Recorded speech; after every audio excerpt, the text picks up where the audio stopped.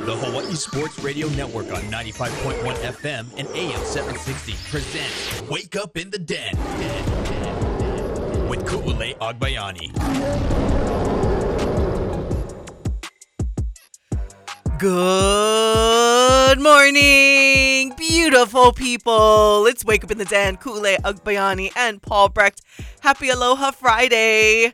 Here we are, end of the week, getting ready for the weekend. Lots to get into today, especially we got a lot of basketball talk to recap, and a great win by the Rainbow Wahine yesterday. Not so much by the men last night, but definitely Paul will give you your insights on that, as I was not able to make it to Taylor Swift night for the University of Hawaii men's basketball. Swiftie was there. Yeah, true Swifties were there, but I was unfortunately not able to go. We'll also hear the good portion of the post game from head coach Eran Ganot, so that you can hear it from him and his thoughts on the game against UC Irvine and that loss. But first things first, want to get into some football as we're headed into NFL wildcard weekend. Yes, it is here. It's ticking down. A lot of stuff going on. It's funny because I listen to our friends at VSiN, and it's interesting when you start listening to it like in the beginning of the week, and then the week starts going on and things start changing. I think right before we jumped on, they were talking about how the Rams look like one of the teams that they're looking at one of the upsets to go down, which I'm sure our guy Michael Esquero is very happy if that happens with the Rams. So Kanoa Leahy wouldn't be.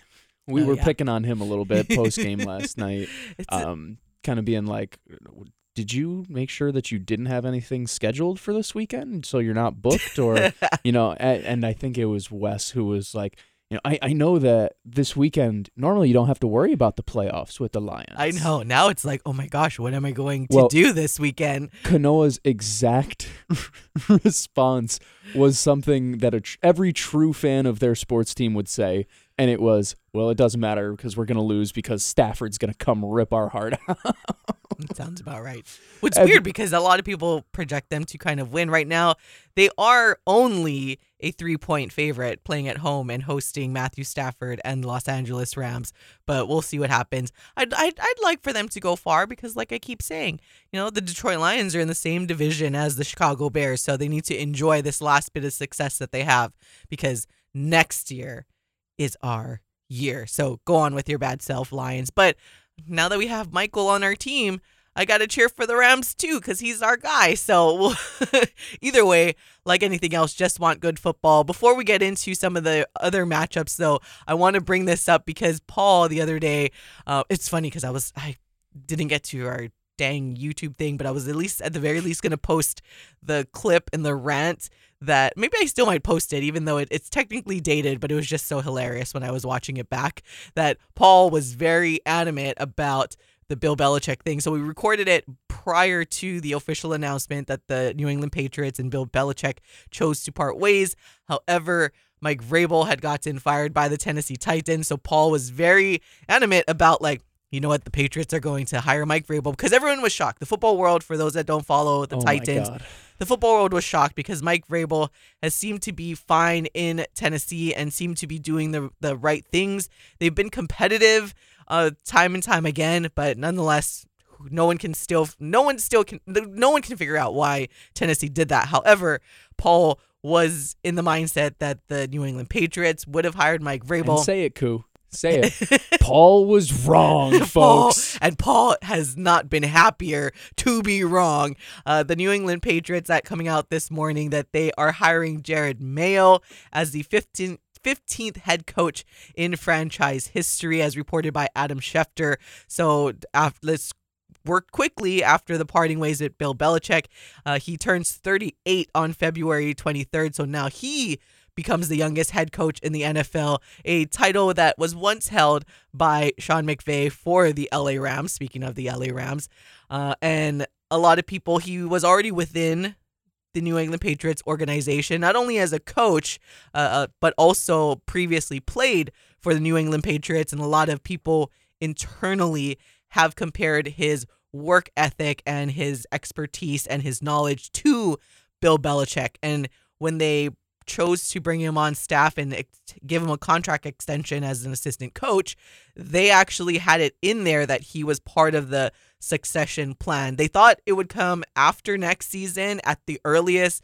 However, considering how horrendous the Patriots did this past season, they moved quickly, and that's why everything came down. So we didn't even know that was going to happen. So Paul did not know when he was thinking that they would hire Mike Vrabel. The Patriots were already set up to hire Jared Mayo, and now they have their head coach, and his name is not Vrabel where Paul is. But I don't know if this guy is a Bill Belichick, and he seems kind of like this player's coach, young guy, and we saw a lot of younger coaches find a lot of success early on because they have that player relationship going for them. Sean McVay obviously took the Rams to the Super Bowl and won, have been very competitive ever since. So does he still worry you with what he can bring? And especially because the Patriots he knew he was going to take over. So Bill Belichick was already teaching him how to have the reins of New England Patriots. So could we see a more long-time suffering of the New York Jets now that the Patriots have their guy who they've already made the plan for? So, one, yes, of course we can always expect to see more Jets suffering. Until they prove to me otherwise, I just expect them to be behind the 8 ball, for lack of a better, cliche. Mm-hmm. Mayo doesn't scare me per se. Like, the hire doesn't make me sit here and shudder. Like, Bill Belichick has literally, I put this in my... They refer to him as Bill Jr. Well, so here's the thing. He is an exceptionally smart player. I think of him very similarly to C.J. Mosley. Gerard Mayo, obviously, a former NFL player, former first-round pick. Actually, this is a fun little joke. Bill Belichick drafted more future NFL head coaches than 1,000-yard receivers because he drafted Gerard Mayo, and he drafted Kevin O'Connell, the head coach for the Vikings, pardon me. And I thought that was funny, nonetheless. But Mayo, exceptionally smart, players coach in a lot of ways. The best way I can put it, I would compare him kind of to Antonio Pierce, in which you bring in that young life force, that energy, that players coach side of things, but still somebody who very much so is keen in on the game. And like you said, they jokingly call him Little Bill because he's that smart on the defensive side of the ball especially. And they said his work ethic, like he's in the office. And that's been the thing for since extended periods of time. Pre-playing days for him too. So, long-winded answer. He doesn't scare me per se, but it also, I don't sit here and I'm like, oh, that's a bad hire for the Patriots. I had an inclination that this may happen earlier this season. I had heard about the plan to replace Belichick later down the line. Like you said, this was a little bit earlier than they had anticipated, but nonetheless, future is now, folks. And Bill Belichick, for the first time in my sister's life, I actually put this in my family group chat. Yesterday was the first day in my sister's lifetime that Bill Belichick was not the head coach of the New England Patriots. That's so crazy. Today is the 100th day of my lifetime that he is not the head coach of the New England Patriots. Fun facts there. Other coach, you brought up Antonio Pierce, who is currently the interim head coach for the Las Vegas Raiders. He, no surprise, is in demand, and he will interview with the Titans, who we just mentioned fired Mike Vrabel, which is still shocking. I mean, like, are the Raiders going to fumble the bag again on a head coach that is in their grasps right there, who they don't necessarily have to give a crazy contract to and still continue to pay off like they have to with McDaniels and now his name's escaping me, their first head coach, and Gruden. So are they going to fumble it again and not keep Antonio Pierce there, who has proven that, hey, he can win games? The players love to play for him. He seems like the perfect fit. He loves the franchise. He loves the organization, being an original Oakland Raiders fan growing up. And all signs point to he would be awesome. I don't see him wanting to even leave Las Vegas in the first place. And now he's interviewing with the Titans. So that is already bringing red flags to the fact that, like, are you guys not going to lock up this guy and make him your next head coach and let him go off and date other people. It's bad. I don't know how they didn't lock him up before the season ended. I understand like wanting to see whatever, but he proved himself. Max Crosby this morning actually tweeted out saying #hire AP, Antonio Pierce. Yeah, you gotta bring him back. When your best player, I say that with a capital B, best, says that's an endorsement, as ringing of an endorsement on social media as you can get, to bring him back. And I think Ian Rappaport even tweeted out and put it into the ether that that's Crosby's way of drawing a line and saying, hey, I don't want another head coach. This is our guy. Yes. So to build off of your point, it is almost unthinkable that the Raiders have allowed him to even take other interviews. Yeah. I mean, at this point, how do you not lock him up? The Titans they do very well to not let him get back on a plane to go back out west. Sign right here, please. How much do you want? Just write the blank check now. What's your number? Yeah, because as much as we talk about it, it's shocking for them to fire Mike Vrabel. If they were to replace Vrabel with someone like Antonio Pierce, then all of a sudden the decision doesn't look so bad for the Tennessee Titans. However, it'll continue to look... They need a home run hire, that's for sure. It'll look horrendous for the Las Vegas Raiders should they, just let him go, not want to beg for him to come back. Like, we've made a mistake. Don't get on the plane. And it's like a rom-com, like Chase running through the airport. Don't get on the plane. I love you. Come back. Please.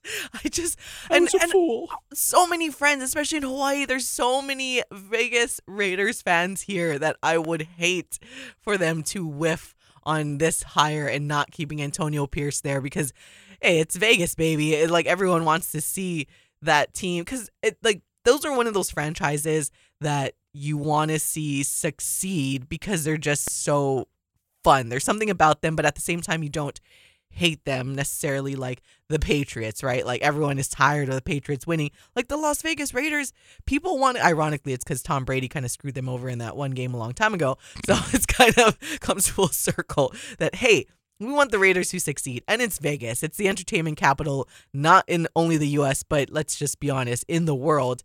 And they need to have a good NFL team, hopefully a good college football team, not too good, not better than UH, but at least competitive at UNLV. An okay team. UH will still beat them, though. But come on, Las Vegas. But that is what we are waiting to see come down the pipe. Obviously, there's more coaching stuff.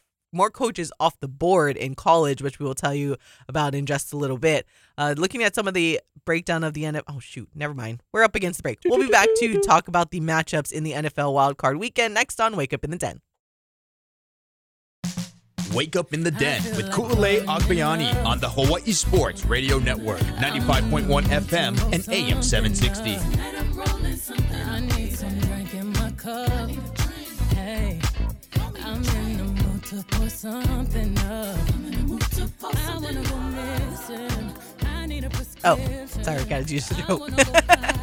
We're dance partying in here. We're totally dance partying in here. Can't help it with Beyonce. Queen Bey, welcome back to Wake Up in the Den. Kulale Agbayani and Paul Brecht talking about some football. Again, we'll get to some UH basketball a little later in the show. Got you caught up with some coaching hires and coaching vacancies.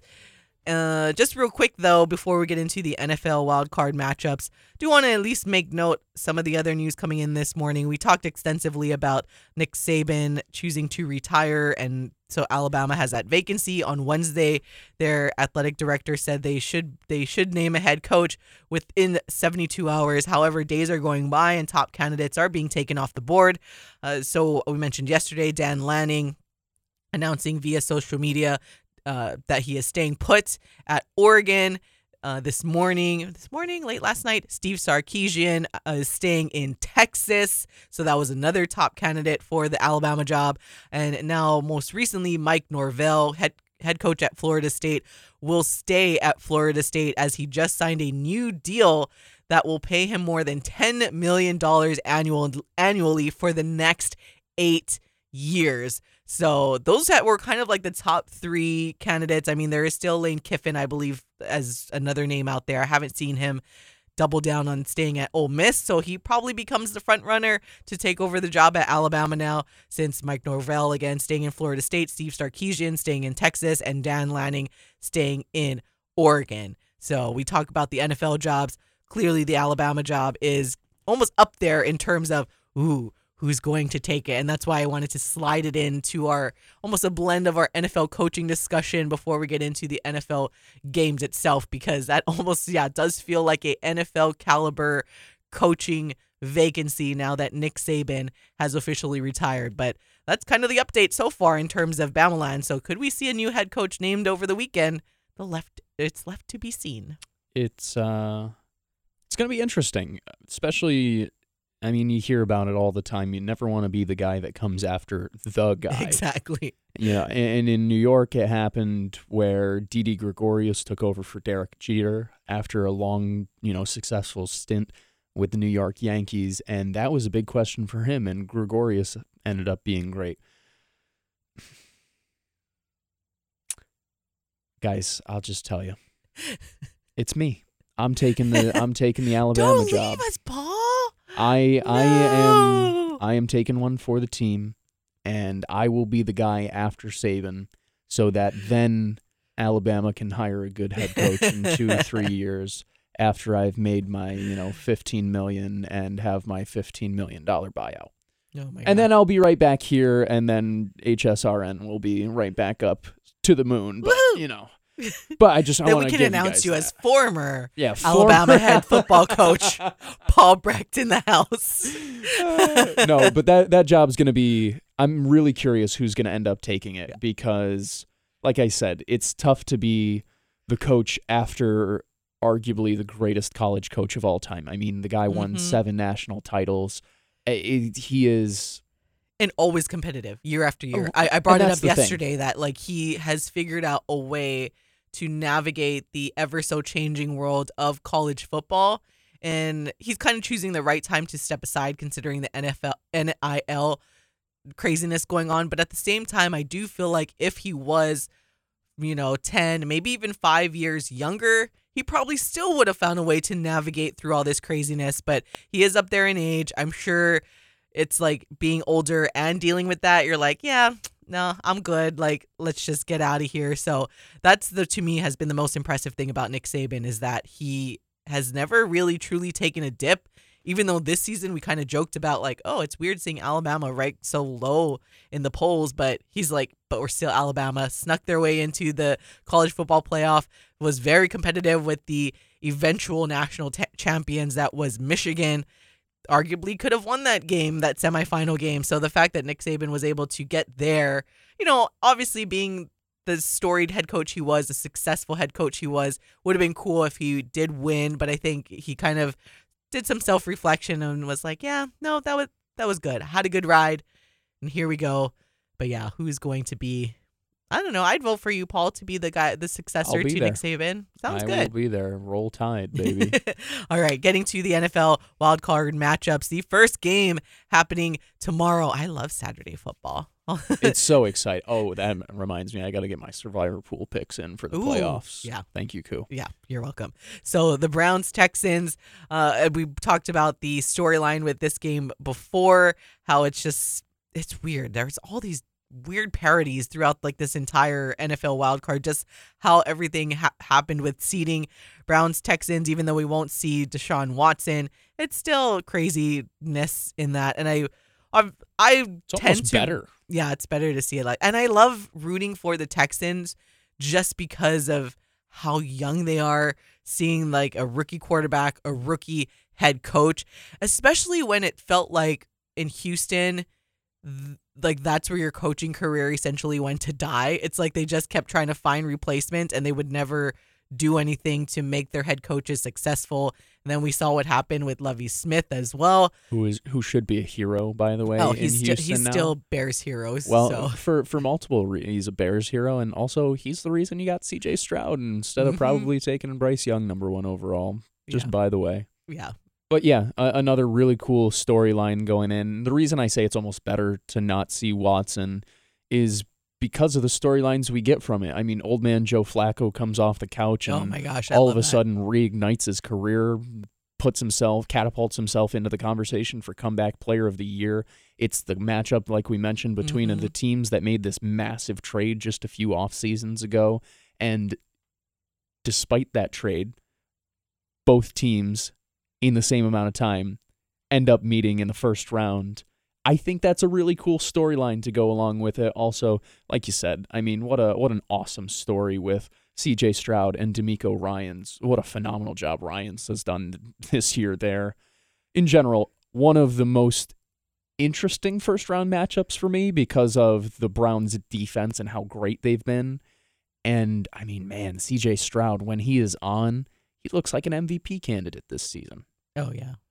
And I just love to root for D'Amico Ryans, too, coming over from I'm sure, 49ers fans were sad to see him go, but he's doing his thing for Houston. Really, they did the Jets game plan to a T and did it better somehow. But looking at the Texans, they are 10-7, ended up winning the AFC South. The Texans and the Browns did play this season, and actually not too long ago, but the Browns did come out on top over the Texans 36-22.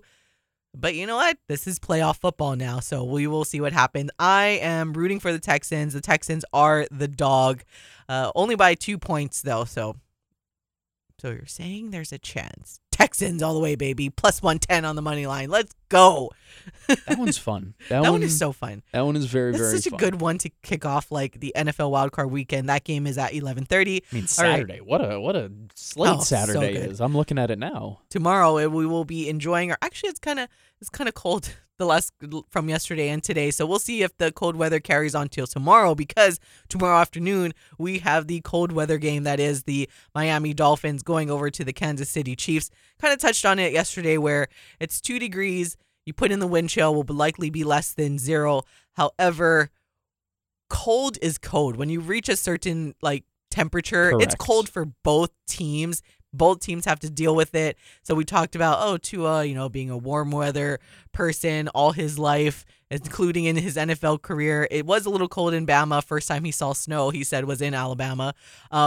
But I think it could go either way. And I mentioned it yesterday, because it'll be more of these short passes, kind of the game that the Miami Dolphins and Tua Tagovailoa have been so good at, because he's accurate and his receivers don't drop passes like Kansas City Chiefs.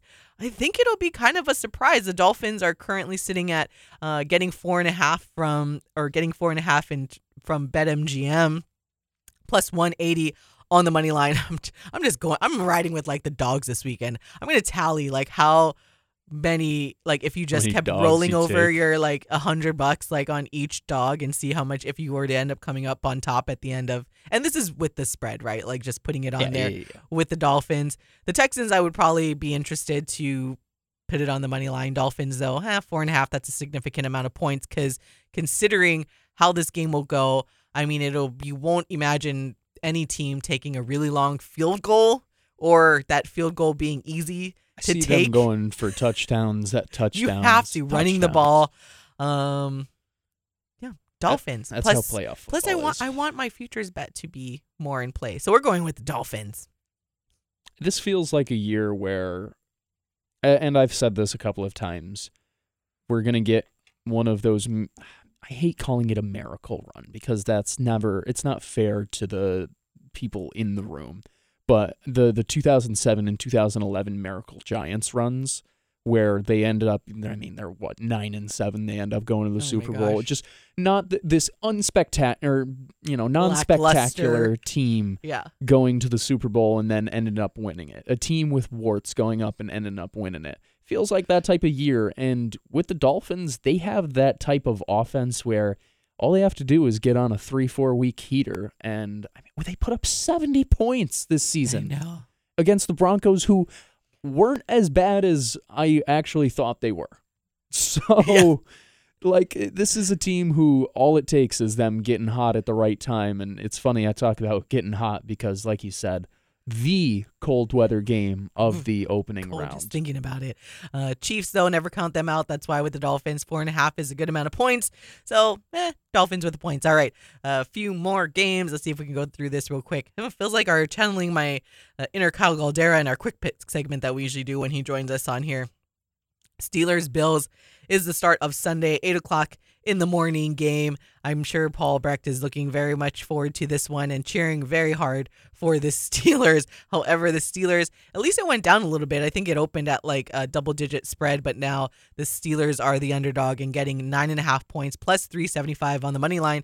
This is another one that people like. I think it's too big. I feel like Mike Tomlin in the playoffs, the Bills have been so up and down this season. They are at home. I do think they are on paper a better team, but I always feel like Josh Allen is going to find a way to find the Steelers defense time and time again. But we were talking about this with our friends yesterday. The Ravens are hoping that the Steelers lose because they don't want to play the Steelers. Vice versa. The Ravens are definitely by far the better team on paper. But when you're playing a rival like the Steelers, anything can happen. I do feel like I will never count out Mike Tomlin. So give me Steelers plus the 9.5. Like you said, 9's a lot of points. I feel the Bills will comfortably win this one, but I also don't think comfortably means that they will win by 9+ points. Mm-hmm. So take that as you will, my little betting friends. All right, a few more games, Packers and Cowboys. This is going to be the fun one, and this is the one that you can hear on the Hawaii Sports Radio Network. Broadcast begins at 10:45 on Sunday. Game time is 11:30. The Cowboys, this is another one that went down a little bit. Cowboys are now only favored by a touchdown. Oh, man, this is a tough one. Packers... Clearly, this is the one that is probably going to stump me the most. And I hope will end up being the most exciting game. But we're just going with the Cowboys. We're going with Coach Sheffield, and this is our year. Go, boys. I agree. To win straight up, though. I'm kind of concerned about that touchdown. I'm not concerned about the touchdown, and here's why. I'll tell you why, beautiful people. The big reason why it was important for those Cowboys to win the NFC East, Dallas is a completely different team at home. When they play at home, I mean, they absolutely smash people. When they play on the road, they become human once again. That, plus a young quarterback getting his first real taste of playoff action, and a Packers team that, they're fun, but they're not great. I take the Cowboys at home in this one. That said, Cowboys are perpetual playoff chokers, so they're going to inevitably prove me wrong. LA Dodger vibes pretty much is like the Dallas Cowboys. I'm like, all right, the playoffs are here. I will never get that 13-3 season with a first-round bye out of my head, only for them to end up just absolutely losing and looking terrible. Nonetheless, cheering for the Cowboys, of course, because they are playing the Green Bay Packers. And as Bears fans, we love to cheer against the Packers. When the Packers lose in the playoffs, it's our Super Bowl win. So let's go, boys. What a historic matchup. Fun, like, in terms of football old heads, I'm sure they're going nuts, being like, oh, the Cowboys and Packers, yes. All right, let's put a pin in it. Put a pin in it, take a break really quick, and then we will wrap it up with a couple of the games that we have left on Sunday, next on Wake Up in the Den. Back to more Wake Up in the Den with Ku'ulei Agbayani on the Hawaii Sports Radio Network, 95.1 FM and AM 760.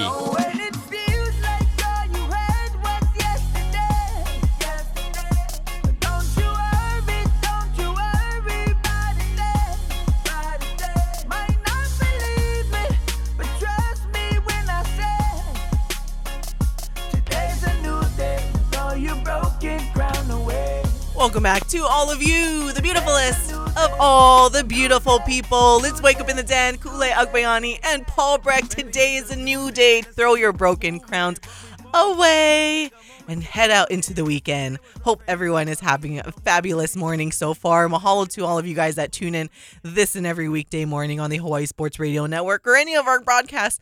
Don't forget we have a broadcast this evening bringing you OIA girls basketball between Castle and Farrington. So Kyle Galdera and myself will be on the call, and then we will have our team, Paul Brecht, in the studio, and then Michael Esquero taking all the awesome photos that he does so well. And if you miss Wednesday's game, you can get that on hawaiisportsradio.com or now on scoringlive.com. So be sure to check out our friends. I know a lot of you guys do already, but shout out to our friends at Scoring Live as we are now in a new partnership with Scoring Live. So again, 2024. We're just doing the darn thing here at the Hawaii Sports Radio Network and keep rocking and a rolling. Personal note, I'm really excited about the Scoring Live partnership. When I first moved out here, I thought they did a phenomenal job and it's helping me out to start my coverage. Oh yeah, I remember telling you like just go on Scoring Live. So when we were able to end up working with the beautiful people on over there, it's exciting. It makes for a really, really fun 2024 that's in store for you, you beautiful people tuning on in and taking in all the content that we get the opportunity to put out. All right, so getting back to our NFL stuff before we switch over to UH basketball. A couple more games on Sunday. We kind of talked about this one earlier, but the Rams and Lions, the Detroit Lions, this is a fun one, especially because we have so many friends that are rooting for both teams. The Lions playing at home, welcoming back former quarterback Matthew Stafford, are only the 3-point favorite. So talked about this before. Anytime it's a field goal, that's essentially saying that this game is even because the 3 points home teams kind of get automatically, for lack of a better term, but it could go either way. Detroit and the Rams. If you've been listening to our friends at VSiN like all week, they say that this is kind of the upset, and not in terms of just the betting market. This is kind of like the straight up upset. Rams are plus 140 on the money line. That they and the betting world and the quote unquote experts are expecting to happen. And the Rams, for their part, obviously won the Super Bowl not too long ago. Sean McVay, we talked about how great of a head coach he is. And sorry, not sorry to Kanole and the other Detroit Lions fans, but I can see this happening as well because it's playoff football and it's different. It is different. I'm curious how this one ends up for a few reasons. One, obviously, Stafford returning. Stafford has looked phenomenal this year in a year after or a year removed from arguably the worst of his career. Is that unfair to say? Up. He was banged up. Well, and that's what I mean is like he's coming off a year where it's not like he was getting any younger. It's not like his body, it's not like he hasn't gone through significant injuries before, and almost a rejuvenation this season as he heads into the playoffs. And this is not the most talented Rams team that he has been on, which is funny to say because it's not like he's been there for a decade like he was with the Lions. As much as I want the fun story that is the Lions this season to continue, I am a big believer that young teams, inexperienced playoff teams, need to get those battle scars in postseason football before they're able to soar and fly and eventually bite off the kneecaps on their way to the Super Bowl. So I also think this feels like a Rams win as the Lions learn their first true playoff lesson as they get back towards being a Super Bowl contender. The interesting thing about this matchup that I just noticed is that when you look at the total, they actually have the highest total compared to the rest of the playoff games. So their total is set this is going to be a shootout. Yeah, 51.5. The team or the game behind them is the Packers-Cowboys game at 50.5. But the Lions-Rams game have the highest total. The rest are in the 40s. Steelers-Bills are at 34. So this will be fun. That doesn't surprise me, though. This will be a fun game. You're going to get Sean McVay dialing it up with Matt Stafford, which is something that he wanted. And then Ben Johnson, who is the hottest, in my opinion, the hottest name on the head coaching market for this upcoming coaching cycle. He's the one who leads that Detroit offense, and they're really fun to watch. So, yeah, not surprising to see that number so high. In fact, like you said, the highest of the first round games. All right, another game going on. This is going to be the Monday game. So Rams-Lions is at 3:15 on Sunday, and then on Monday we have a game, which is weird. I thought it would have been like a more interesting or I don't know. Anyways, so the Monday night game will be Eagles-Bucks at 3:50. I know, right? They could have picked any other game. I'm sure they have their reasons, but it's just weird that it's like the most boring matchup out of like the entire weekend. I would have preferred like Browns-Texans to be that game, but Eagles-Bucks, Eagles, apparently I saw places like Nick Sirianni could potentially be on the hot seat if they don't do well against the Buccaneers, but we will see. The Eagles are still the favorite, giving 3 to the Buccaneers, who are the home team. So a home dog right there, plus 135 on the money line, and total set at 43.5. Same thing. I don't put it past Jalen Hurts and the Eagles, but we've seen it throughout the entire season. They are not the same team that had made it to the Super Bowl, and it's going to get frustrating. The Buccaneers, on the other hand, as well, even though they won a Super Bowl recently, that was with Tom Brady, and you can technically say they are an inexperienced playoff team for what they have now. Oh, man. This is a tough one. I'm like drawing a blank. One, I haven't watched too many actual games of either team. It's just so boring.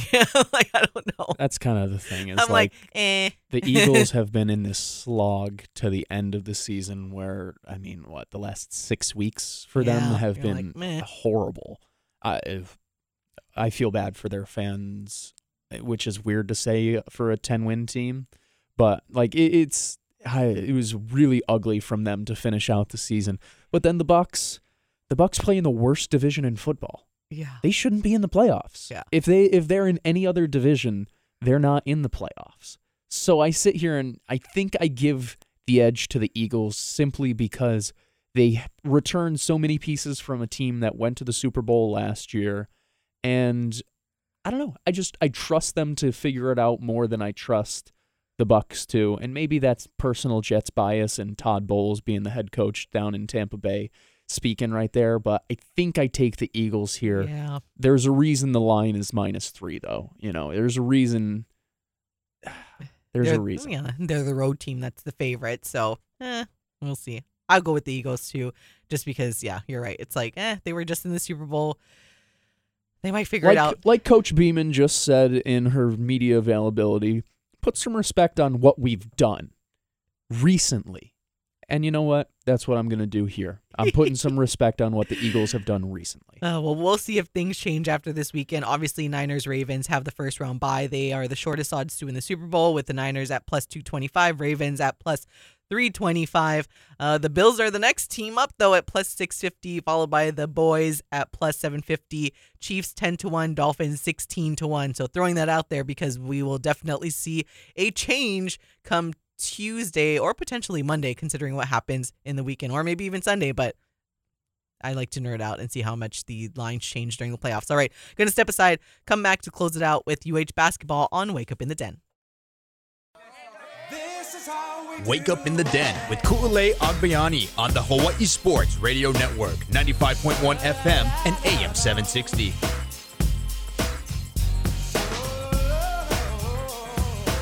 All right. As always, parties here in Kalihi, and it really is this tonight. OIA girls basketball between Castle and Farrington, right up the road from us here at the Hawaii Sports Radio Network. So party is in Kalihi tonight on the Friday night. But I know some of you guys will be doing your thing on a Friday night, but we'd love to, have you tune in, or again, you can tune in on demand on hawaiisportsradio.com. All right. So getting to the game that was between UC Irvine and Hawaii last night. Tough loss for the Rainbow Warriors, falling by 10, 60-50 to the Anteaters. Before we get into going through the recap of what happened, here is what head coach Eran Ganat had to say following that loss. Give Irvine credit. I think they're obviously a great team, and always want to start there. Give credit to Irvine. We're going to own it. I'm going to own it. And also, I really appreciate our fans who are very vocal. And all our fans who are staying with us, hang in there with us. We'll keep working. We'll keep competing. And, I wasn't surprised that we had a fight. I mean, we cut it down to 3 pretty quick, and with plenty of time left. We're still obviously figuring ourselves out. And it's not ideal never to do that at this point in the year, but it is where we're at. We defended well enough against top offensive teams. We out-rebounded one of the top teams in the country, one of the top offensive teams in the country. So the defensive rebound gave us a chance. Our offense is killing us right now. And I think what causes that, our competitive spirit and I don't think we're a selfish group. We might play selfish at times, but we're not a selfish group. We got the best guys in the world. So that part, I take great comfort in the character of the group. But I do think when we hit a wall, we go on our own. And we need to do better with that. Like it's happens over and over again. You know, you watch the flow of the first half and first 10 minutes and we're getting inside out, getting great looks. But if one or two don't go down, we go into not sharing the ball. It's a consistent trend with this group, and that becomes easy to guard. Isolation basketball, which is not what we're about, but we have gone to it consistently. We're still figuring out our team. We're looking at different combinations, and so going back to positive, I thought Bernardo was awesome. If we can all click at the same time, we got something special, because it seems like when one does, someone's not there or things like that. I thought Ryan has been coming on, and he is deserving of his opportunities. We obviously went to Cody for a couple minutes. I thought he gave us a lift. That's what we're going to keep doing. I mean, until we figure it out and find it, we're going to reward, you know, you might see Akira more moving forward. We're going to look at it. We're not far off, as you can tell, but we're not breaking through either. The big thing is always be the most improved player, individual, team as the season goes along. And we're stubborn, very stubborn. It's the growth mindset. The worst thing with the growth mindset is stubbornness. And so, you know, that's why I feel like I've said that all year. We're a really good defensive team that needs to be better, a little better, so we can be elite like last year. We're good on the glass. We're struggling in the offensive, competitive spirit, and hard to describe selfishness from what I consider us unselfish group. Does that make sense? Yeah. What's it like? Take us through how you experienced the team starts to go through some of these scoring droughts. There were a couple in the first half. I think 2 made field goals over the last 9 minutes of the game. Just what you're experiencing, what you're viewing, and kind of how that can get remedied. Yeah, searching. I feel like, in all honesty, you feel like you're searching. I do think we've had more of the blank stares when those happen, and a little bit of it's hard because I feel like we get a little sad and feel sorry for ourselves, and as we all know, that's never worked. And there's been guys who just say, hey, get tough, grind through, fight through. That's where I got to find maybe a different combination that will have that kind of competitive spirit. It's not easy, obviously. You know, everybody goes through it. It's part of, you know, like I said, like you go through it and now you got to break through. And the same thing, like those are usually the same times when here comes the missed layups and the free throws. I mean, that's the other trend, right? The free throws from across the board, really. And those are big swings at times. And it's disappointing. It's hard to go through it. You ask me you're trying to pick them up. You're trying to search for combinations, but there needs to be eventually a breakthrough. And so I'm in there with them. Like, I love our guys. And you can be disappointed and still, I mean, these guys have never wavered on coming to work. I expect them to handle their business tonight, come to work and stay together and all that. Doesn't mean it always comes through, but it is a good starting point. And, you know, just like I said, credit to Irvine and very appreciative of our crowd. And, you know, we have work to do, but it's not going to happen. You have to combine. I have great faith and conviction. I said earlier, you got to combine the faith and conviction with doing something. You got to go get it, and we got to help them. But that's where it's a great go-to is go back to work. Currently, you guys lead, you know, Big West in three-point percentage, 8.2% or whatnot. Just what needs to improve on that, and just are you concerned about just? I think we lead in made threes. I think we've been really struggling on the percentage. I think we're trying to play inside out. We got, you know, inside out is penetration, post, and you know, on the offensive boards, transition. And I think we didn't take many threes. I think we had a better three-point rate. But we had some ones I remember the skip pass to Javon. We had some open looks, and I think we had a couple bad ones, but we certainly wanted to play inside out. That's why we established Bernardo early. We want to continue to get to Justin inside.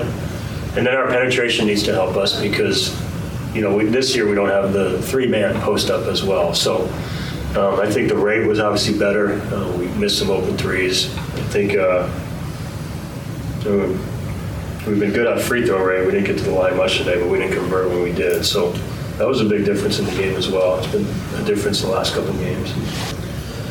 Can you tell us about the attack, one of the few in your career, and whether you felt it was earned, and did it fire your team up? It should fire your team up. I was trying, if our physicality and toughness had come from them, then I'm going to bring it. I'm going to always bring it. We're going to bring it. But I didn't like a call, and I don't get many. I make my point during the course of the game. I know the line pretty well. I might get close to the line, but I didn't like the call, and I made it clear I didn't like the call, and that's about the extent of it. I thought, like I said, I liked the fire guys had in the second half. I think even at halftime I said, I'll get myself thrown out of this game if it gets some kind of light and spark. That was the challenge at halftime. So I wish I could talk about that more and not as much about the things we can control. But I'll fight for our guys. And I deserved it.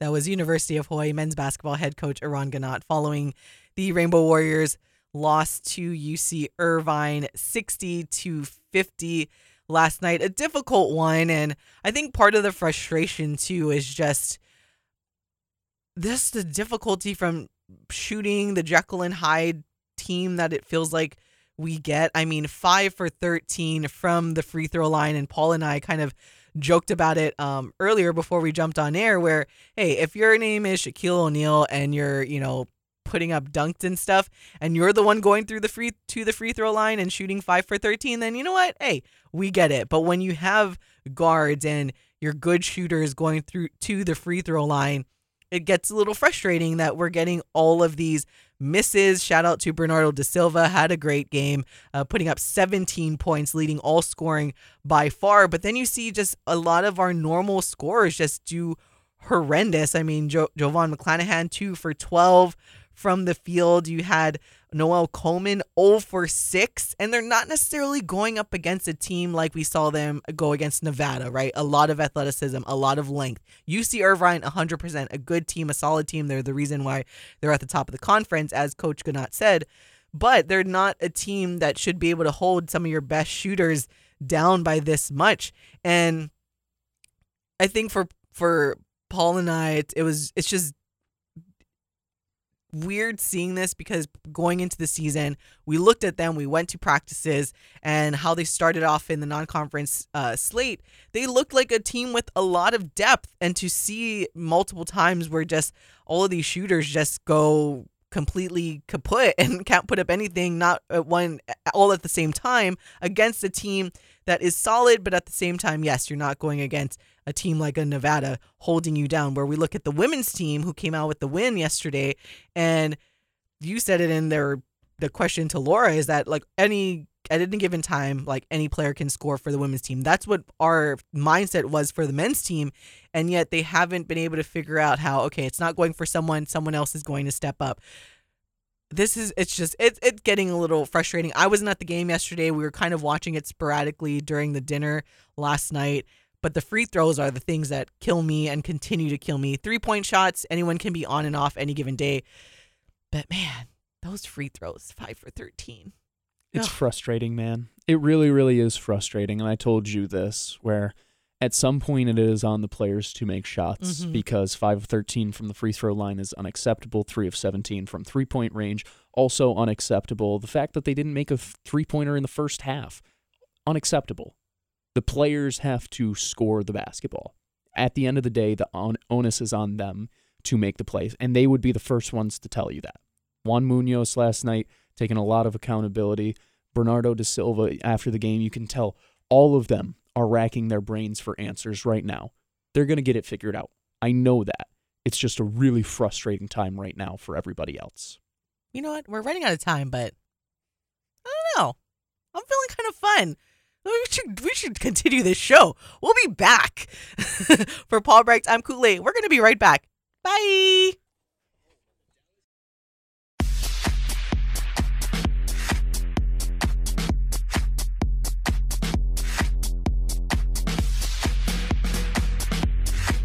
Wake up in the den with Kool-Aid Agbayani on the Hawaii Sports Radio Network, 95.1 FM and AM 760.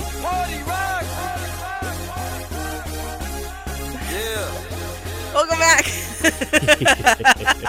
We are party rocking. It was feeling like one of those Freaky Fridays. There's just NFL playoff weekend. There's so much to talk about. You know what? We're changing up the script. Here we go. Hour 2. Welcome back. Welcome back. Oh my goodness. This is awesome. Never done that before, but first time for everything. 2024. Just because there was so much to say, our UH men's basketball talk got kind of cut off, and Paul and I looked at each other during the previous break in the show that, you know what, this is kind of like one of those days that we need a 2-hour show. Well, you know what, we're going to do a 2-hour show. Welcome on back. A 2-hour tour. Yeah, welcome back, everybody. We have been talking about University of Hawaii men's basketball, and we will get to women's basketball a little later now that we have bought us some time. So Hawaii falling to UC Irvine, as we mentioned, 60-50 last night, and just a game that was difficult, I think, for a lot of fans to watch. As I mentioned, I was not able to go to Taylor Swift night last night at the Simplify Arena at Stan Sheriff Center because I was at the Sony Open dinner thing, but there's a reason why UC Irvine is undefeated in conference and sitting up top of the Big West. However, I think the frustrating thing, as we were saying before, we kind of went to that little, I guess you can call it a quick break, is just taking a look at, and Paul said it perfectly, where, you know, I know a lot of people get frustrating, as you do, sometimes with the refs, sometimes with the coaching, but I think the part that we were not anticipating is some of our top shooters are just going ice cold for a lot of these big time games. And not only that, not only from the field, but also just from the free throw line, as we mentioned, 5 for 13. Like, that just cannot happen. You have Justin McCoy going 0 for 2 from the free throw line, Jovan 0 for 2. So things like that. Morsek, as anticipated, 0 for 1. Hey, it's okay. For the bigs, you kind of give them a little bit of a leeway. Bernardo da Silva, you know, shooting 50%, but you have, you know, normally what should be solid shooters from the free throw line in McCoy and McClanahan. That's another 4 points that should be on the board and bring us that much closer. Now, I don't want to like harp on how bad they looked at times, because we do got to give them credit. They were down by a significant amount and they were able to cut it to 3 and just cannot find ways to close out the game. And that's where I want to bring Paul in, because you were there to see it, because I'm very big on just the eye test and not necessarily watching the box score. So for what were some of the struggles, and not only struggles for UH, because again, I do want to give UC Irvine a lot of credit. There is a reason why they are undefeated in conference. So maybe a little bit about what were some things that Irvine was doing to keep down the Rainbow Warriors, and vice versa, some of the things that maybe the Rainbow Warriors could have done better and that they should have done better at. I think that a lot of the issues from last night were things that we've seen from earlier this season, recently, in fact, where first half, obviously, too many turnovers, unable to force a single turnover from Irvine. That can't happen. And when you're allowing these extra possessions like that, it almost erases what you're doing on the glass. You might have heard Coach Ganot talking a little bit about the performance, and they out-rebounded one of the best rebounding teams in the country last night and still lost the game at home by double digits. That's surprising a lot of times, especially when you go into a season knowing the amount of talent that Hawaii has and had going into the season and whatnot.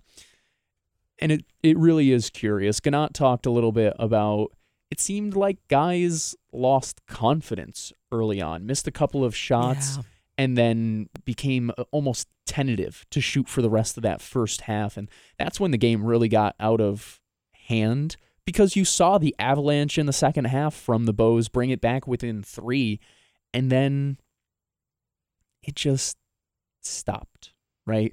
Where shots started to not fall. It almost is like what we talk about with HPU men's basketball at times with scoring droughts, where their defense is so phenomenal, and that's the whole reason why Hawaii was even in the game last night. I mentioned the shooting numbers before. Abhorrent shooting numbers. 5 of 13 from the free throw line. 3 of 17 from 3. 2 of those by Ryan Rapp. Within minutes of each other. Within, I think, 3 or 4 possessions. Yeah, that was actually a portion of the game that we were watching at dinner. A bad shooting night overall. And part of that, like Ganat said, you got to give credit to UC Irvine. They did a nice job closing out on shooters. Not a ton of airspace. Oftentimes, some rushed shots. Saw Juan Munoz get his shot blocked last night from behind the arc, or at least blocked makes it sound like it was swatted, but a piece of it, where the closeout was so quick. And think about how quickly Juan Munoz gets his shot off.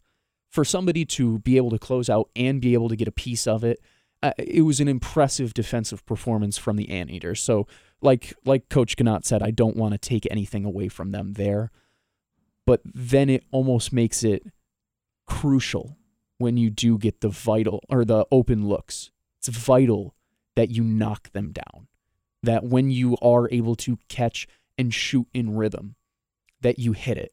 And that's what Rapp did to start the second half there, and that's part of the reason that you saw Hawaii start to make that comeback. Juan Munoz, the other three-pointer, a rainbow miracle shot.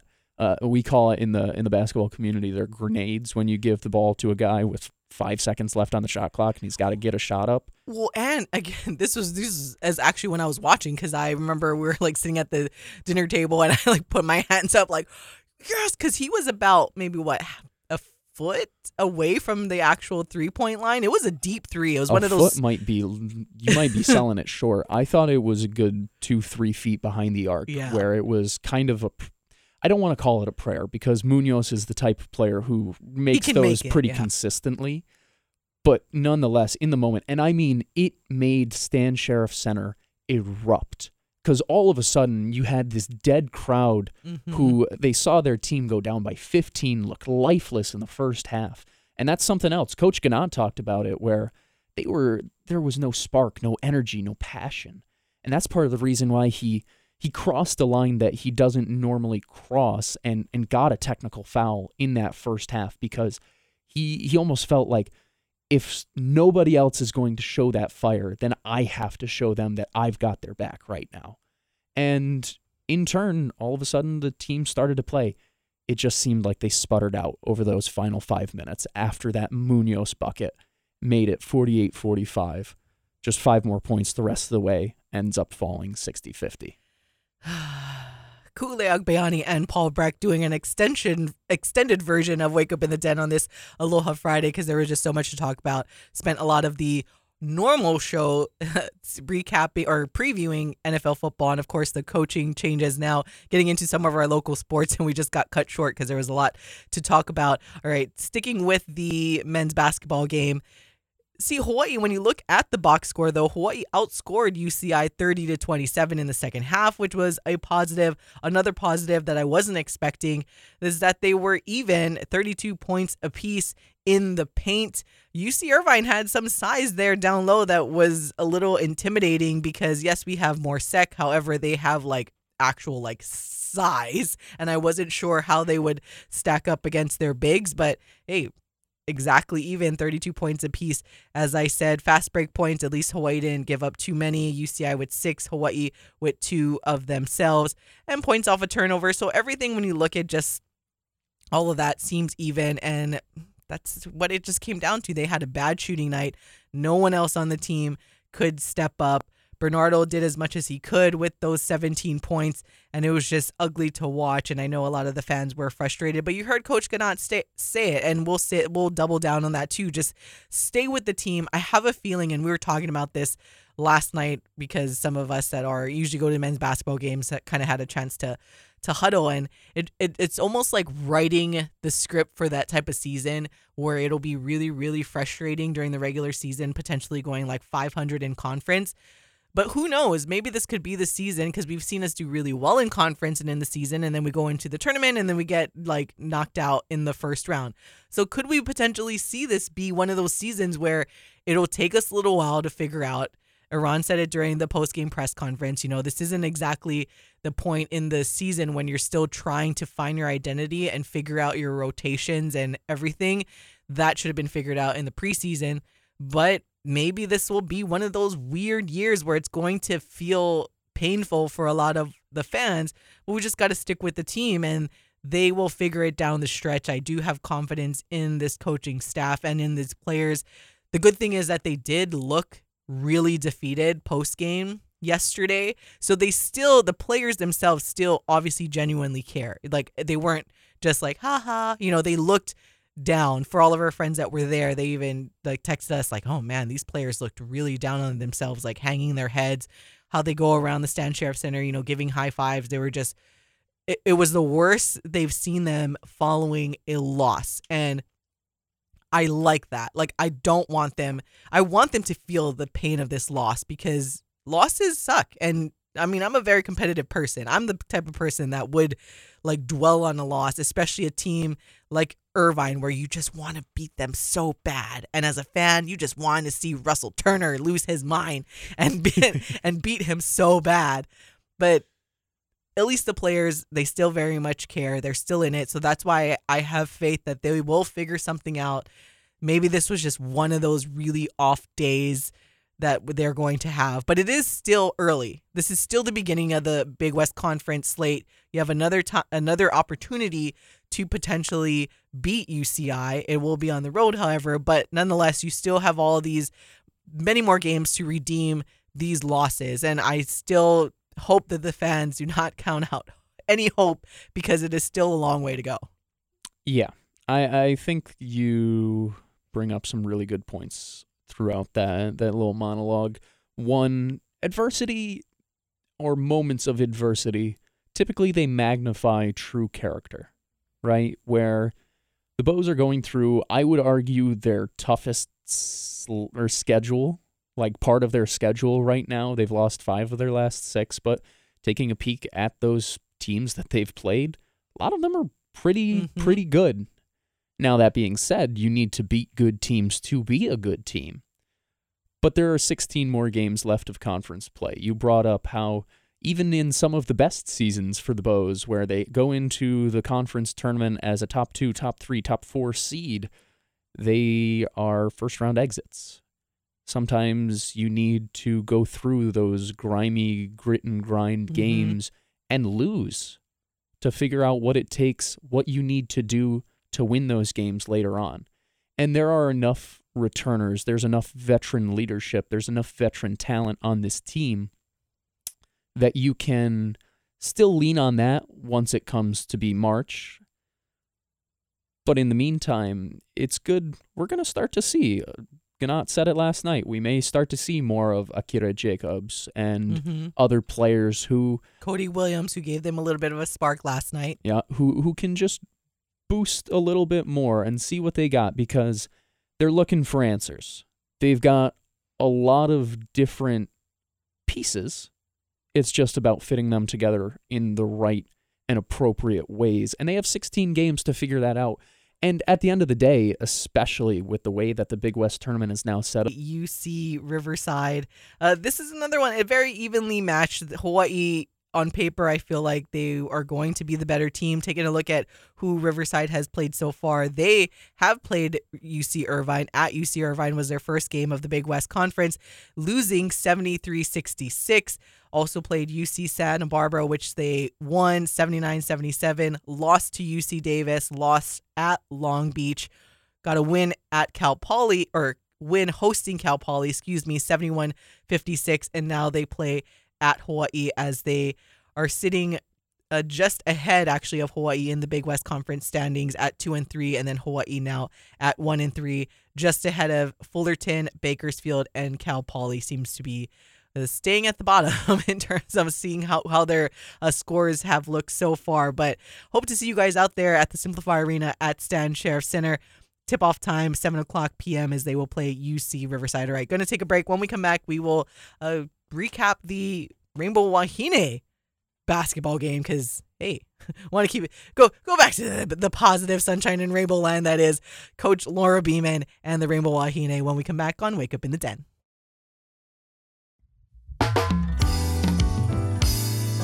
Wake Up in the Den with Ku'ulei Agbayani on the Hawaii Sports Radio Network, 95.1 FM and AM 760. Because I got to tell you now what's on my mind. Welcome back to After Hours in the Den. We're doing an extended show. This is a trial run. We've talked about going to 2 hours before, going from 8 to 10. So, you know what? This is our spontaneous After Hours extended version of Wake Up in the Den. So thank you guys for sticking with us if you are still listening. And hey, those of you that will tune into the podcast version, you get an extended podcast version of this show. Ku'ulei Agbayani and Paul Brecht talking about University of Hawaii basketball. But before we get into the we talked about the men's. Before we get into the women's basketball game, to open up the show this morning, we were talking about the coaching changes, more so in the NFL, but also the Nick Saban retirement and the coaching vacancy at Alabama. Well, now coaching vacancy no more as Washington coach Kalen DeBoer is negotiating a contract to replace Alabama's Nick Saban. So he was one of the other ones that I failed to mention as being a front runner. We talked about maybe potentially Lane Kiffin, as we ruled out Dan Lanning, Mike Norvell, and Steve Sarkisian for the replacement of Nick Saban. And now it is not official because still working out the contract, but Washington, I'm sure my UW friends are going to be kind of sad because this is not the best time to, I guess, lose your head coach who took you all the way to the national championship and built a really good team. Now Washington going into another conference and needing to find a new head coach, losing Michael Penix Jr. And the weird thing was you kind of knew it was coming down the pipe because we had just saw that the Washington quarterback who was supposed to be the successor to Michael Penix Jr. before the news came out about Kalen DeBoer going to or negotiating a contract with Alabama, that quarterback had entered the transfer portal, which is weird because classes have started. So that's not something that you see quite often for these players. So there was already almost like an inclination that would happen. And here it is, Kalen DeBoer potentially leaving Washington should they work out the contract, which if Alabama wants somebody, they're going to pay for it. I kind of brought that up with Dan Lanning, where the Dan Lanning buyout would have been $20 million. And if Alabama could convince him to leave Oregon for Alabama, they would have gladly paid the $20 million. But now seems like they got their guy. So UW losing their really good head coach, Kalen DeBoer, potentially going and replacing Nick Saban in Alabama. Whew. Feel bad for our boy Billy Hall. Billy Hall, our boy Ben, our girl Claire. Oh, so many Washington and UW fans, but because you put it well, it is the last time that I would want to lose my head coach, especially one with the resume that DeBoer has been able to build up over the past few seasons, and Penix, what a phenomenal year he had, but oh boy, I don't know how I would feel changing conferences with so much upheaval in the other most important positions with your football program, being your starting quarterback and your head coach. It's going to be tough sledding for a little bit, but also it wouldn't shock me if the Huskies had a feeling this might be on the way as soon as Saban announced his retirement. So I'm sure there's, like we talked about with the Patriots, some succession plan. Mm-hmm. I'm sure that Washington had started to put together a list for this possibility in the coming days. Oh, man, I can still count. You know who's happy? Washington State. Washington State's celebrating They're like celebrating crazy right now. They got left behind in the Pac-2, and you know what? They're seeing Washington. Obviously, they had to go through the pain of seeing Washington make it all the way to the national championship to lose, so they probably celebrated then. And now that they see that Washington is going to have to scramble to hopefully maintain this success, but losing the head coach and Kalen DeBoer, and they're celebrating that, all right, you guys are going to get like your butt kicked in the new conference. That's what all the Washington State fans are saying right now. Man, I was not expecting it. I'm glad we stayed on. See, this is usually what happens, right? Like either news will break before the show. Every now and then we get lucky where things will break during the normally houred live show from 8 to 9. But a lot of times it'll break like right after we get off air. And then we're just like, dang it. What are we doing here? As Alan Mia is like looking at us like, wait, you guys are still on here. Surprise. Oh, man. For all of you guys tuning in. And hope if you guys are regular listeners to the VSiN program that is usually at this time, well, thank you for joining us. It's Kule Agbayani and Paul Brecht on the extended after hours in the den, testing it out, going 2 hours from 8 to 10. As thank you to all of the listeners that have requested for potentially going longer than the hour. And well, here you go, because we just ran out of time to talk about everything we needed to talk about. And now this just added more things that we needed to talk about with the coaching vacancy. But then it brings us back to how I would always say before, I'm not a fan of the Wild Wild West that is NIL, but I was always a fan of NIL in general because I thought it was extremely unfair that coaches would be able to do this and up and leave, because a lot of times you choose programs, you sign your life away. I mean that, not too crazy, but to an extent. You make these decisions because the program and a lot of times the coaches could up and leave to get better opportunities for them and their families. And yet for a long time, the players were stuck. For a long time, they couldn't transfer without having to sit out. And so now I like that a lot of power has gone to the players. Again, I still feel like there should be some regulation with NIL. We have seen some sanctions that will come down on Florida State. So thankfully that is starting to schools are starting to get in trouble.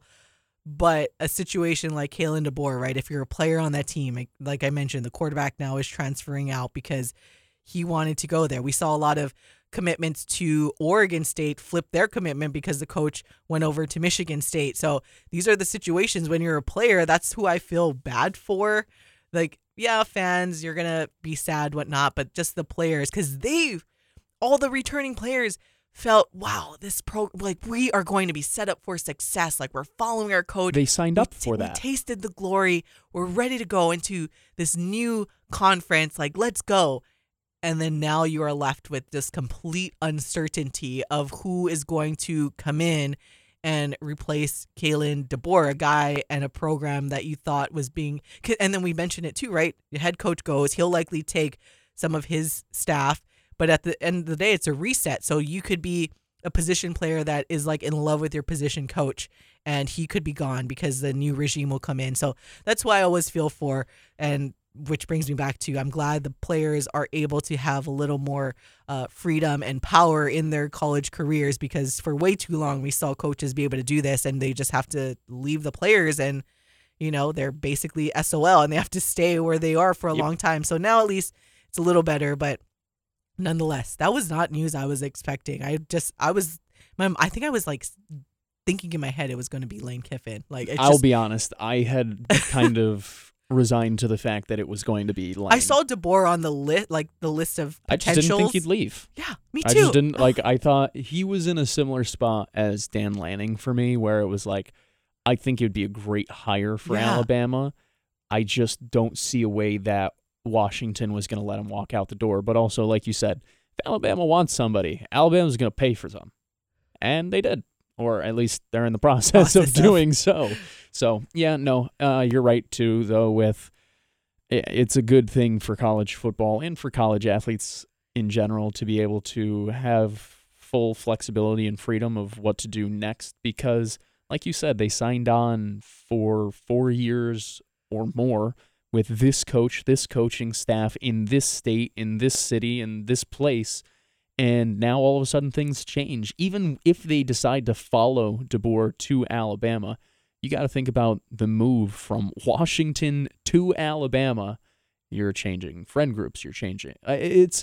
There are so many things that go into it that are not football specific that I'm glad they get the opportunity to do it, but it still makes it a tough situation. Oh my gosh. And Kalen DeBoer is very young. We talked about, potential candidates like Dan Lanning is just 37, but Kalen DeBoer at 49, and we've seen these coaches coach into the 70s. So should he do well, you're looking at least like 20 years at Alabama. And early contract, talks have said that the new contract would make him one of the 10 highest paid coaches in the FBS and more than double his current annual salary of $4.2 million that he is currently getting from UW. DeBoer would owe Washington a $12 million buyout if he does leave. He signed a 2-year contract extension through the 2028 season in November. That's via ESPN.com. So kind of a surprise. Again, I'm sitting here almost flabbergasted because I made up my mind that it was going to be Lane Kiffin. It just seemed to be perfectly considering he coached under Nick Saban. But now Alabama looks to have gotten their guy, and $12 million is a lot less than $20 million for Dan Lanning. So I'm sure Kalen DeBoer is negotiating that in his current contract. Like, oh, you need to make sure you pay me $20 or $12 million, maybe $13 million on top of my annual salary so that he can pay back UW. And so Alabama will be like, sure, no problem. Here's your blank check. What do you want? Because we need a head coach. I'm sure we need a good head coach. Their AD he doubled down, said that they're going to find someone ASAP. Because on the flip side, we talk about the players at UW that are like, oh man, like our coach just left. Alabama needs to make sure they keep There's their a reason players. they were like 72 hours. Yeah. We need to make sure the new coach comes in, talks to the players, keeps all the players they have, because we saw they're a solid team. Semifinalists in the college football playoff, gave Michigan a run for their money. Game could have gone either way. And now you bring in a head coach like Kalen DeBoer, who ironically was also coaching in the college football playoff this year. And if you're an Alabama player, that will get you to stay, knowing that, all right, this head coach obviously knows what he's talking about, was on the other side of the playoff bracket. And again, young guy, 49 years old, a lot of energy, clearly knows his stuff. So this is by far a very impressive, should the deal get done. Now that in hindsight, I'm like, this would be a really good hire for Alabama to replace Nick Saban. It's, in my opinion, it's a good grab. Curious what the final numbers on the contract do end up looking like. I know you talked about whatever. Mike Norvell did just get the Florida State head coach did just get an extension this morning. $10 million annually, next 8 years. Woo! Like I said, I would have gladly taken that spot as the guy after Nick Saban, and then DeBoer could have taken over after me. But because DeBoer basically, the Huskies were 4-8, like prior to the season that DeBoer took over, and that would be Paul. Paul, exactly. Alabama, like I will lead you to your 4-8 season. I won't even do it for $15 million. Give me $2 million, and I will make sure you guys win 4 to 5 games. As long as you hire me as your assistant coach. Absolutely. I'll be your associate head coach. Cool. Associate head coach. We'll have, like we had Chef this past year, we'll have time with Koo with local radio stations. Oh, it'd be great. My gosh. Instead, they went the DeBoer route, which is DeBoering. Maybe check your phone. Did you not get your phone call from Alabama that they wanted you to? That must have been the number last night. As I thought it was just spam. It said something about Alabama. I'm like, why would somebody from Alabama call? I had totally forgotten this Nick Saban character retired. Whatever. Gosh. They went the DeBoer route, which is DeBoering, but it's fine. No. Still channeling the inner Kyle Caldera here, Paul. He's going to be a good hire for Alabama, I think. I'm glad they moved quickly, though, because if they didn't, we already saw some of the movement. They had a decommitment from top receiver in the class coming on in. Their top receiver just entered the transfer portal. So hopefully for the Tide's sake, they can hold on to most of their talent now with a pretty established head coach coming into the fray. Man, college football, the gift that keeps on giving. All right, got to step aside. When we come back, we will get into University of Hawaii women's basketball next on After Hours in the Den.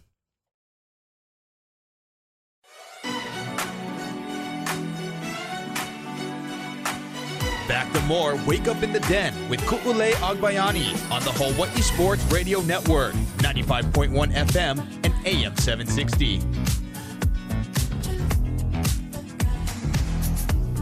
Let's do it again. Welcome back to all of you, the beautifulest of all the beautiful people. It's Wake Up in the Den, extended version, After Hours on this Aloha Friday. Ku'ulei Agbayani and Paul Brecht. We're dancing the day away right now. Dance partying. Oh, man. Wow. This has been fun. This is so fun right now. It really is. Thank you guys if you guys are still tuning in from earlier. And if you're maybe tuning in for the first time, welcome. Our show is usually from 8 to 9 a.m. and we decided to do an extended version. So I hope you come back often. If you're new, you can always text us as well at 808-888-KGU1, 808-888-5481. Follow us on social media at High Sports Radio. Check us out on hawaiisportsradio.com for a lot of photos, recaps of the games that we cover, and a lot of stuff going on. But tonight, want to make sure we remind you guys that we will have OIA girls basketball coverage between Castle and Farrington. On Wednesday, we had Radford versus Pearl City. So if you missed it, you can check out photos, a quick recap by Michael Esquero, and the game itself that we put on demand. So we put all of our local broadcasts to listen to on demand at hawaiisportsradio.com. or wherever you get your podcasts. Or for our high school games, you can now get them also at scoringlive.com, as we are excited to partner with Hawaii's leading source for Hawaii high school sports, Scoring Live. Woo! We're rocking and rolling this morning, Paul. You know it. It's 2024, Ku. It's a big time year for us here at HSRN, for all the beautiful people listening to this show. We have so much in store for you, and clearly, because we're going for a second hour here today. All right. So if you guys missed any of this show, you can also listen to it every day on demand at hawaiisportsradio.com or wherever you get your podcasts. All right. We were supposed to get into Rainbow Wahine basketball in the prior segment, but got interrupted by the breaking news with Kaylin DeBoer negotiating a contract to be the next head football coach at Alabama, replacing Nick Saban, who retired just a couple of days ago. And we will see how that all happens. And it became quite the surprise. Both Paul and I were on the same page thinking it would be Lane Kiffin. Now UW loses their coach who turned around their program, getting them to a national championship game, which I still feel like, despite the score, they were very much had their opportunities to compete and win that game over the Wolverines. But anywho, going over to Rainbow Wahine basketball, as we talked about the men's basketball to start off this second hour of Wake Up in the Den. The Rainbow Wahine getting a nice win on the road, 56-49 against another top team in the Big West. The men's team in UC Irvine is always a tough competitor in the conference, and so is the women's team. Hawaii, man, what an impressive win. Again, 56-49, highly competitive throughout the entire game. Imani Perez had a game that we've almost anticipated her to have, because we have seen her get better and better, almost like through each game, putting up 17 points, shooting 100%. You know how hard that is to do in college basketball? 100%, 7 for 7 from the field, 3 for 3 from downtown. Imani, man, my goodness. But we've been talking about her praises ever since last season. Right behind her, Meilani McBee, another solid scorer for the Rainbow Wahine, putting up 12 points, going 3 for 6 from 3, and Lily Wahine Kapu putting up 10. She's always going to be your solid point guard leading the offense. She's kind of like your stable player that you know you will get a lot of production from, whether that be in shooting or assists. And this team is so deep. They're so fun to watch. I can't, almost like opposite of the men's team where they're still trying to figure it out. I know Laura Beeman is very modest and still expects more from her team, because as We talked to her throughout the media scrum. She says they're not there yet. She wants them to get better at rebounding, better at defense, which they're already pretty solid at defense in my opinion, but they're not there yet. Almost like when we talk about the UH men's volleyball team, like the fact that they are a quote-unquote new team with a new rotation, the men's volleyball team that is, and that's their bottom. So if Laura Beeman is looking at her squad like, nah, we're just not there yet, and they look like this, that three-peat is feeling more and more realistic. As if it already wasn't. But when you guys still got to play the games. And through these first few games, 4-0 in conference for the first time since 1997-98 season as a member of the WAC. The last time Hawaii has been 4-0 in conference. So they have yet to give up over 50 points to a Big West opponent this season, which is very impressive. Like you said, it has been over 25 years since this good of a start in conference play for the Rainbow Wahine. It's the best start under Laura Beeman to start conference play in her, I think it's 12, 13 seasons now. And like you said, they still don't feel like they are even close to where they can be. They're starting to scratch the surface of, okay, yes, we're starting to rebound better. Our defense is starting to lock in. But even though the offense goes through these scoring droughts still at times, it's not like UC Irvine didn't have the Rainbow Wahine having some offensive fits to start that game. But when your team has so many different options to score the basketball, when you're all working together at the same level, when everybody has the same investment into the metaphorical pot, you get what we have seen for the start of conference play from these Rainbow Wahine, where they have been just surgical at times, where even as the game starts to, oh man, okay, are we in the balance? Is UC Irvine going to get back into this one? Because the Bows, they took control. The Rainbow Wahine, they took control of this game. But it wasn't like UC Irvine just tucked their tail and gave up. They fought back and took a few punches. UH took a few punches. And they still held on the road and picked up a critical, and when I say critical, I mean absolutely crucial win to their hopes to win the regular season Big West crown. These two teams, these two programs voted 1 and 2 in the preseason Big West poll. That wasn't by accident. Well, round 1 goes to the Bows. Can't wait to see round 2. Would be lovely if they were the team that voted us third. It wouldn't shock me if they were. Me either. Taking a look at the standings, Hawaii at the top, as we mentioned, undefeated in conference at 4-0. UC Santa Barbara behind them at 4-1. UC San Diego at 3-1. Then you have Irvine, Cal Poly, and UC Davis at 3-2.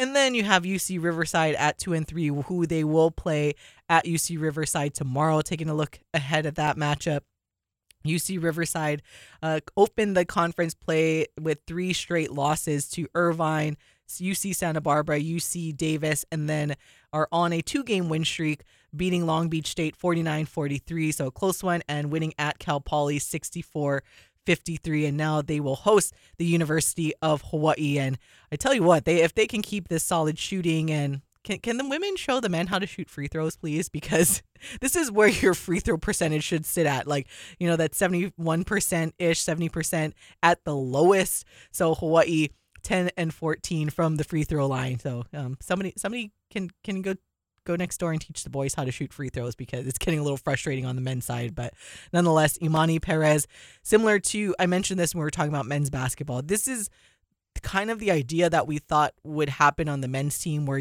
there's a lot of depth. Again, it's rare that anyone is going to shoot 100% like Imani Perez did in college basketball. Like, that's rare. But nonetheless, we anticipate this type of depth, and Laura Beeman also talked about it in her media scrum earlier in the week. If you guys missed it, it really isn't dated. She's throwing fire quotes like there's no tomorrow. We already know. Go check it out on our YouTube channel.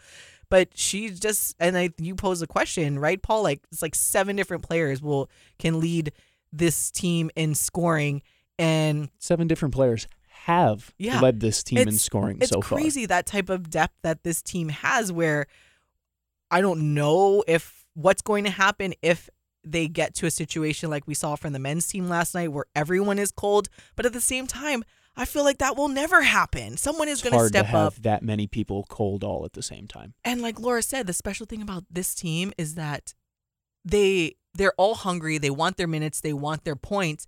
But they are quick to realize if it isn't their night, and they're quick to celebrate whoever's night it is. And I think that's very, very important because, again, these players want to, they want to score. They want their minutes. But on the flip side, they are the first to celebrate whoever's hot shooting night it is. And I'm sure they probably were like praising Imani last night, considering the game that she had. And I'm so excited for this year. I'm getting chicken skin because I'm like, can we continue this undefeated streak? Dude. I better see, if they beat UC Riverside tomorrow, I better see a packed like Simplify Arena at Stan Sheriff Center on Thursday when they return home, because we got to support this program, you guys. You have to. I mean, they have been phenomenal. And I just want to point this out because sometimes it gets lost in the fray. Guess what, guys? They're still not even close to healthy. We haven't seen Jovi Lefotu yet. We haven't seen Jackie Davis. We haven't seen any of them. Oh my gosh. Like, they had 4 season-ending injuries last year to rotation players. Who have we seen back so far? Olivia. Yeah. Yeah. Yep. If you were waiting for us to continue on, there's a reason we didn't, because they're still waiting for some of these young women to get back, which is scary. I mean, scary hours for the rest of the Big West, because, yes, I said that UC Irvine still fought back. It felt like the Bows, like UH, the Rainbow Wahine, they were just in control in that second half. On the road against top caliber opponent. Not fully healthy. That's crazy! That's crazy! All right, again, so tomorrow, UC Riverside. I lost the thing. Where is the game time? Excuse me. Shotomate, 4 o'clock p.m. I was thinking that, but I didn't want to give you guys the wrong information. So 4 o'clock p.m. Hawaii time is the Rainbow Wahine game. You can watch it on ESPN+. Hope to see you guys out at the Simplify Arena at Stan Sheriff Center tomorrow for men's basketball, or you can choose to support our friends at HPU basketball as well, because they have games too. So, but we got to step aside on this extended version of Wake Up in the Den. We'll be right back to close it out. We promise this time because we've got other stuff to do, but we'll be right back on Wake Up in the Den. Peace up. Back to more Wake Up in the Den with Ku'ule Agbayani on the Hawaii Sports Radio Network, 95.1 FM and AM 760. Yeah. A 2-hour show of Wake Up in the Den, Ku'ule Agbayani and Paul Brecht. If you're listening to us for the first time, hello. Nice to meet you. This is our local show that we have going on normally from just an hour from 8 to 9. We've had requests to have the show longer. If you're just tuning in for the first time, now that we've gone through the 2 hours, this is a very big possibility that we will have the show from 8 to 9. We will not go earlier. I know people have requested us because I know that's the normal drive time that people are getting to work is prior to 8 o'clock. So if you miss the show, though, you can still listen to it on demand. Maybe by the time you get to work, it'll be up and you can listen to it. However, because we're really, really small. We're a tiny but mighty team here at the Hawaii Sports Radio Network. So we cannot go earlier because then it would just be torture for Paul and I. We do a lot of clopins here for some of our food industry friends that will have broadcasts throughout the week, like we did on Wednesday when we brought you OIA girls basketball. And then the next day we have to be here in studio. So we'd rather not torture ourselves and have to sometimes get out of a OIA game, especially that some of the OIA championship games are on weekdays and they will go to 11, 12 o'clock at night.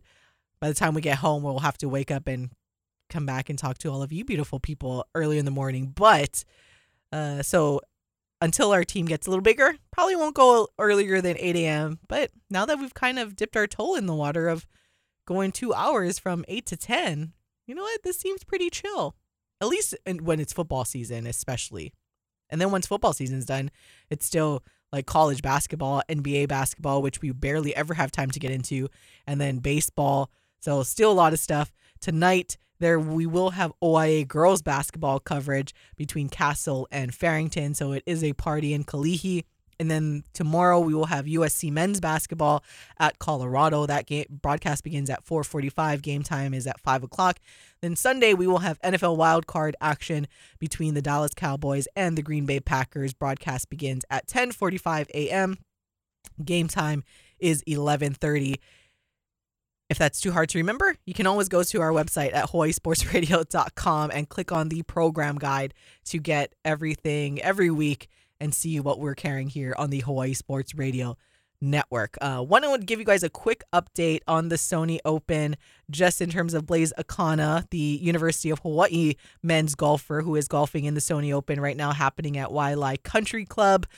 He yesterday didn't too well. He shot, I believe it was 9 over yesterday. He is currently on through 3 holes and has shot 1 under so far to make him tied for 141. So he moved up a couple of slots again as an amateur, but if you guys go out and are able to make it down today, go find Blaise and cheer him on. So he's currently on the course right now at Wailea Country Club. I'll be out there this weekend, but it's because I just love to hang out and walk around, get some sun. I got to get some sun as my fair skin self.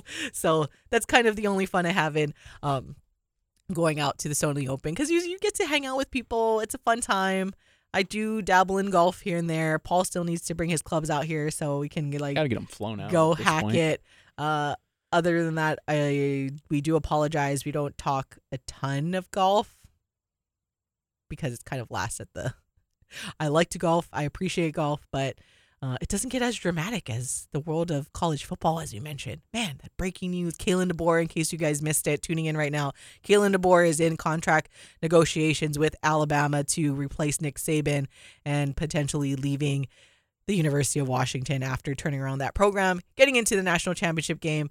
And now that UW goes into a new conference, new college football playoff format, man, whew. And that's a lot to catch you guys up with. Just a few more minutes left on this show. Sierra Tango Sierra. What's up, Paul? Well, Koo, you'll notice, and it's a shame we don't have our YouTube show today, but per usual, I am very... I make the decision each morning to wear a relevant t-shirt to the day's sports news or sports events. And if you see me today, you might see me in a New York Jets shirt. And you might think, well, Paul, what did they do? They haven't done anything special. Well, that's where you're wrong, folks. The New York Jets killed Bill. They killed Bill. Shout out SZA. Good song. Kill Bill.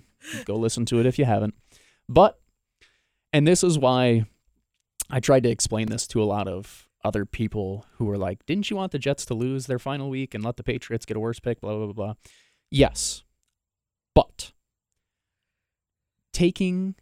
I take so much comfort in the fact that Bill Belichick's Patriots career started after writing on a napkin, I resign as the HC of the NYJ, and the NYJ handed him a double-digit multiple touchdown loss in New England to cap off a 4-13 season and tie him for the most losses for a head coach in the history of the NFL. I take so much comfort in that. So, Bill, wherever you do end up going next, thank God it won't be in the AFC East. I wish you all the best. I think you're a funny guy, especially now that I can admit that, now that you're not the devil of the last 24 years anymore. Oh, man. April is going to be fun. Are we on NFL draft? We were definitely doing extended shows that week. My goodness. Show stuff. Especially with my team, in case you guys are tuning in for the first time, at the Chicago Bears, doubling down at Eberflus press conference the other day. I was curious about that. Poles was saying, Justin Fields is I don't know. I don't buy it though. I mean, you're not going to tell they're your gonna guy. trade Fields. I'm going to tell you this right now. Today should trade him. Or not December. Today's January 12th. Justin Fields will not be a Chicago Bear next year. My guess is he's going to go to Atlanta, but he will not be a Chicago Bear. I was curious. Atlanta should try to get him. I was curious that they fired Luke Getsy and didn't just end up clearing house. Yeah. To start over and whatever, because it feels like perhaps now you're not on the same timeline. Yeah. Should things go wrong next year. But that's a negative way of thinking about things, and that's not the way that Positive Paul is going to think. So it's going to be fun. The Bears got a really fun offseason. I can't wait to talk to you about them. Oh my gosh. I've been all over. Ugh. I almost can't go on the blogs anymore because it just gets too extensive, and then my mind just wanders and think of all the possibilities. So I got to wait till they get closer to the NFL draft to really, all right, let's break this down. And what are we realistically looking at? Going through workouts for some of these players. But I do think they still take a chance on a rookie quarterback. That's not Drake May. It's just better just for that. That's not Drake May. Please. I cannot see that UNC blue. Please do not give me flashbacks. Real chance it's going to happen. No. Real chance it's going to happen. No. But nonetheless, it's going to be fun to see what does end up happening. It's the smarter move for them to reset that rookie contract on the quarterback position, move off of Justin Fields, because I was listening to a podcast this morning actually talking about it.